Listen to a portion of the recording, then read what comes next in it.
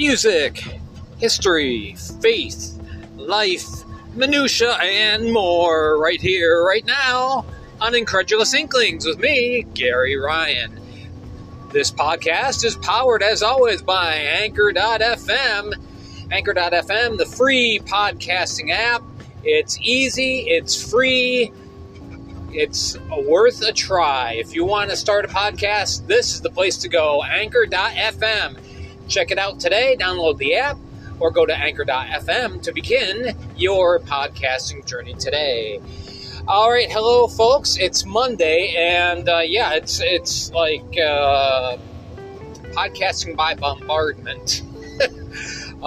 This is the third podcast in 5 days I'm putting together, and it's mainly because there's so much going on, and just things come to my head, and I just things I want to talk about, and this was something that was kind of brewing yesterday. Today is Monday, the 26th of September, and we're just starting off a new year according to the Jewish calendar, 5783. So anyway, wow, just heavy stuff going on. So heavy, I'm even foregoing the facepalm for today. That's how much I want to talk about this and how serious of a topic it is.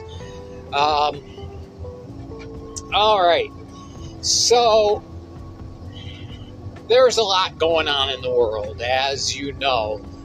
You'd have to be living under a rock in order to not understand that. Some people do choose to live under a rock, but most of us are at least on some level aware of what's going on, and it's troubling. No matter what political or social viewpoint you take, it's matters that are concerning. And so anyway, I think I can speak for both sides of the ideological aisle here with today. Talking about fear again. Now, I know I've dealt with this before, talking about how crippling fear is. But the other frustrating part is that fear is so prevalent as a motivator / manipulator by people who have power, influence, control. I'm not limiting this to the political spectrum. And I'm not limiting it to here in America, because we see it all over the world. But hey, a thought just popped in my head in regards to this. But anyway, it's so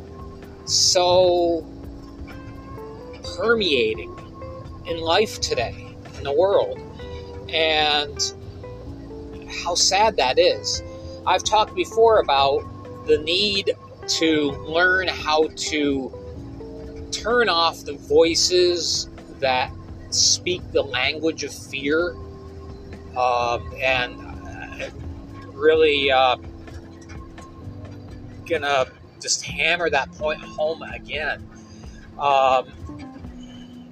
We shouldn't be ignorant of what's going on around us. We shouldn't turn everything off and keep it off and just live in some dark cloud. But we have to understand that we don't need to bombard our brains 24/7, 365 with the worst case scenario and the bad side of the news and the scary things. And that's what the media does. It started as sensationalism. I'd say the trend really began back in maybe the late 70s, early 80s, where there was a switch from reporting facts, if you're talking about the news media, and it switched to sensationalizing it, making it something that is going to really hit you hard emotionally, and it's going to have a tremendous emotional and mental impact on you.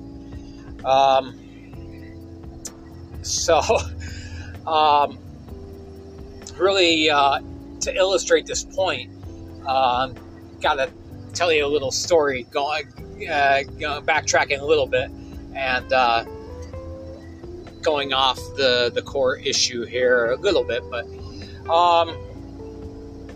as you can probably tell by the tagline that I use every episode, be excellent not only to yourself but to each other. And that is, for those of you who are in the know, kind of a takeoff, my own spin off of a line from a really ridiculously silly, stupid movie called Bill and Ted's Excellent Adventure. It was just one of these movies that was just really bizarre, and it was just meant as kind of a comic relief. The plot line is kind of sketchy. When I say sketchy, it's kind of hollow. The punchlines are cliche. It's just like an 80s teen culture type of movie. It's silly, it's stupid. I'm a big fan of it because every now and then you just need silly and stupid. Seriously, you just need a break from the heaviness, the seriousness of life, and just, spend your time watching something fun and ridiculous and pointless. The movie really is pointless, but it had the great punchline. That was the one character, Bill. That was his line: "Be excellent to each other," and that phrase helped create this great utopian society in Bill and Ted's future. Okay, so equally as stupid was the sequel to the movie, which was Bill and Ted's Bogus Journey. And I found the movie quite bogus.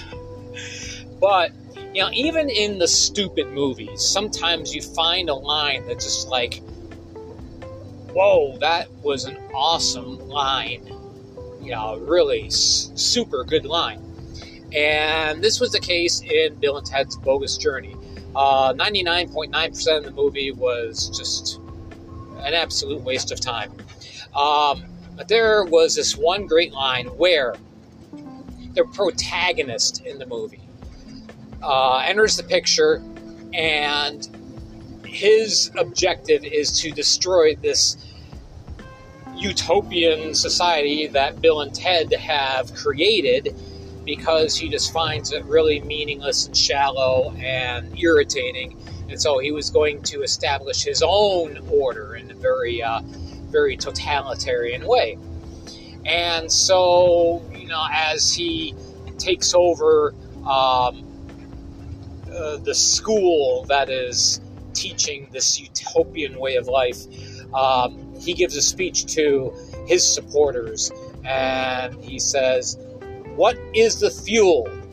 Everyone answers, "Fear." "What is the motor?" "Discipline." "What is the ideal?" "Order."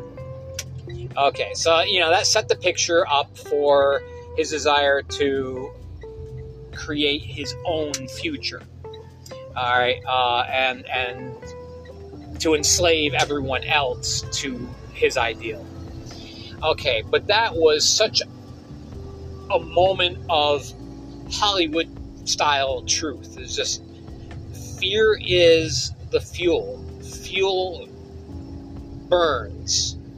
Okay, anything that you put into a body, whether it's your own human body or a car or anything that creates energy, the fuel is what makes it go. Fear is what makes evil, bad, negative go. It helps ensure control and order. It's the ideal. Okay? This is what has been in play for decades now, is a culture of fear. And I mean, we see it in our society, not just in news reporting, not just in political agendas, not just in social ideals, but it's all around us. And everyone tries to incorporate some element of fear in order to drive their point across, to grab your attention and then make you go, oh no. And you want to avoid that. You want to avoid whatever that thing is. And so you become compliant to whatever the ideal is, which usually, at least initially, the ideal is not spoken of. Just fearful things. This point of fear, that point of fear. And it's propaganda, and it just feeds and feeds and feeds. And you pour that into your engine, and then eventually you become disciplined to the concept of fear. You become submissive to it. And so in the end, there is someone else's order. We've seen this in history with despotic, totalitarian rulers like Hitler and Stalin and Pol Pot and Mao Zedong, and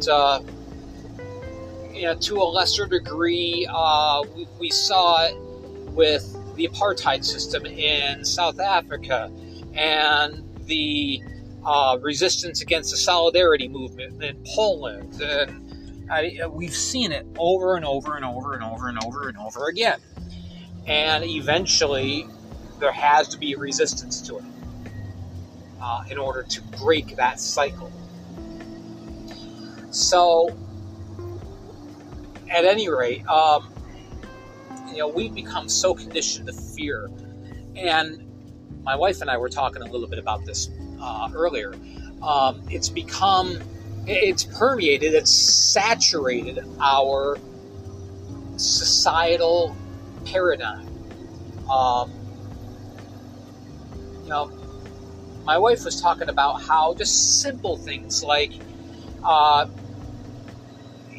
everybody, there's such a heavy focus on mental health and mental well-being. And yes, that's true. We should do our best to cultivate mental well-being, to protect ourselves from things that can harm us emotionally, mentally, psychologically. But yet we give into so much, and so we end up in conflict, and we end up with issues. And usually it's labeled as mental issues, and oftentimes it is. Sometimes it's not. Sometimes it's just a lack of self-control, self-awareness, and the willingness to break out of that cycle. But you have things like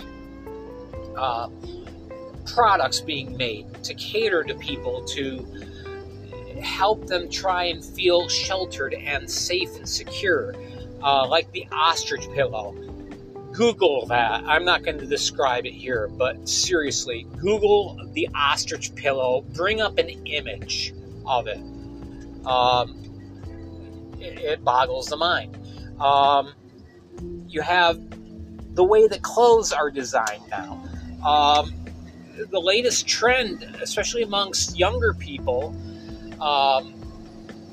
both my daughter and wife were telling me, is to dress up in, like, okay, it's warm, it's summertime, so you're dressed in shorts, but you need to protect yourself, so you wear a hoodie. And it's not just a hoodie, it's a special design of the hoodie. Like the hood is double lined, and sometimes there's extra padding sewn into the front in order to convey this idea of almost like you're putting on armor to protect yourself from just all the horrific things that are going on in the world today. So anyway, my wife and I are talking about this Sunday morning, and she said, we see these things here. We see stuff like this here with kids reacting to the stress that they face in their lives. Here in a small, not so heavily populated area, northeastern Pennsylvania.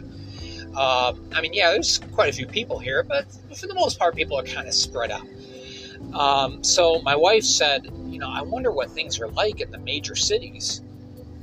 And I got my answer later on. I went to pick up my two oldest kids at their place of work, saw a New York Post on the newsstand there in their business, and it talked about, the front page article was all about how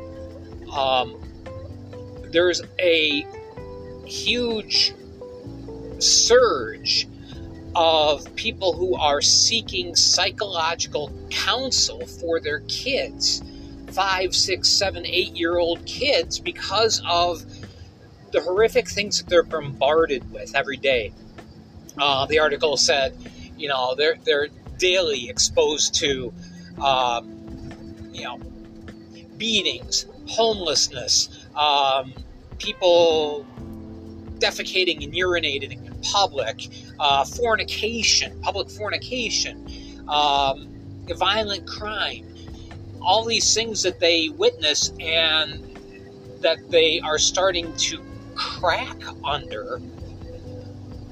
And as a result, there's a glut of children being fed into the mental health industry in order to seek relief, in order to seek a way of coping. I thought, how sad. And this is how bad things have come, because we have not learned how to turn off the fear. Fear has a voice. If you don't listen to it, you have stripped it of its power. Now, it's true that you might succumb by force to some unpleasant ideal or system, but so much of things is all based on conditioning. The Bolshevik Revolution didn't happen just in a few short days in 1917. It had built from the days of Karl Marx back in the 1890s to that point. And it was a large militant group that bided their time and, raised their voices subtly enough times and enough ways and enough places to the point where eventually, 20 years later, they were now powerful enough to seize the government and establish their control. Same thing in Nazi Germany. The Nazi Party was born, by most accounts, in 1923, but did not gain power until 1928, and Hitler and Hess and Himmler and the other Nazi leaders, they bided their time, and they slowly but surely gained power, gained seats in the Reichstag, to the point where eventually they were in control and they were able to quell any other dissenting voice. The rise of the Nazi movement was really tremendous, very quick, in that it happened in roughly 10 years. That's not a long period of time. It was a system, and Hitler and Himmler and Hess and the others, they weren't dummies. They knew how to shape people's thinking, but it always began with fear. The very beginning of the movement was speaking out about how terrible the Jews were, how terrible the Weimar Republic was, this imposed system of democracy that had been decreed over Germany and established by the Allied forces of World War I. The economic oppression that happened, was all a systematic setup. And that's what we have today. Not necessarily for political gain, but you think about how fear was utilized in handling of the COVID situation. Now, I'm not going off on a political rant. I'm not going off on a political tangent or anything like that. I'm just merely saying that COVID was presented as the worst thing imaginable. Nobody was talking about pneumonia or AIDS or cancer or tuberculosis or heart disease or any of these other conditions that could take your life. It was COVID. Yeah, you gotta protect yourself from COVID. And it was made out to be the worst thing in the world. Yes, a lot of people succumbed to it. A lot of people passed from it. I know a couple of people. It was terrible. But it was not the worst thing that mankind has ever faced. It was not the most pestilent plague that has ever come across the face of the earth. And that's the way that it was presented. And still is today. I mean, you still have shadows of that being whispered. And we became so conditioned to it.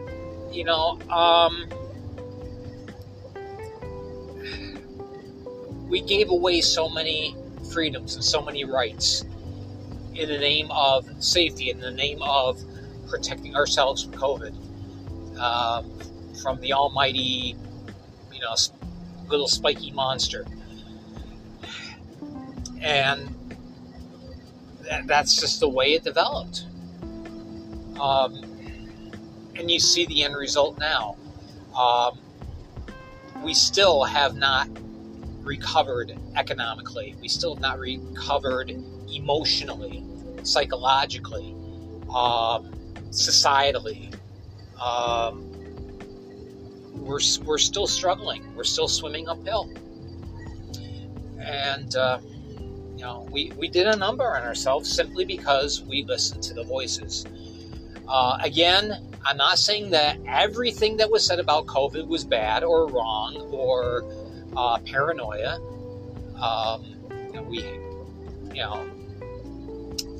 But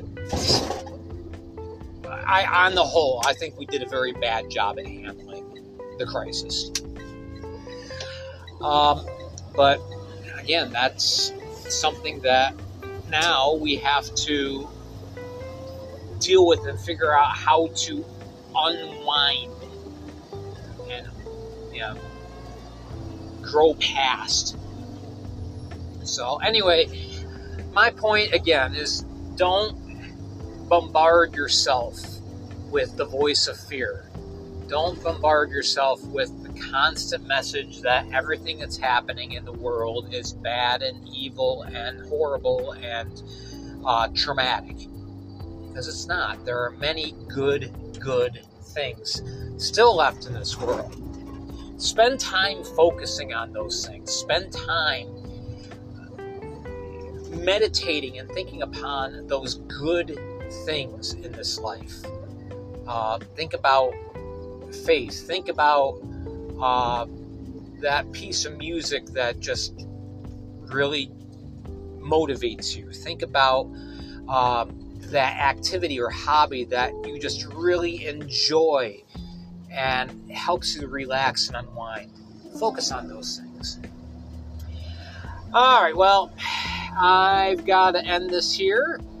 I hope you've enjoyed this, and I hope that you understand where I'm coming from. Again, unless something odd happens, I'll plan on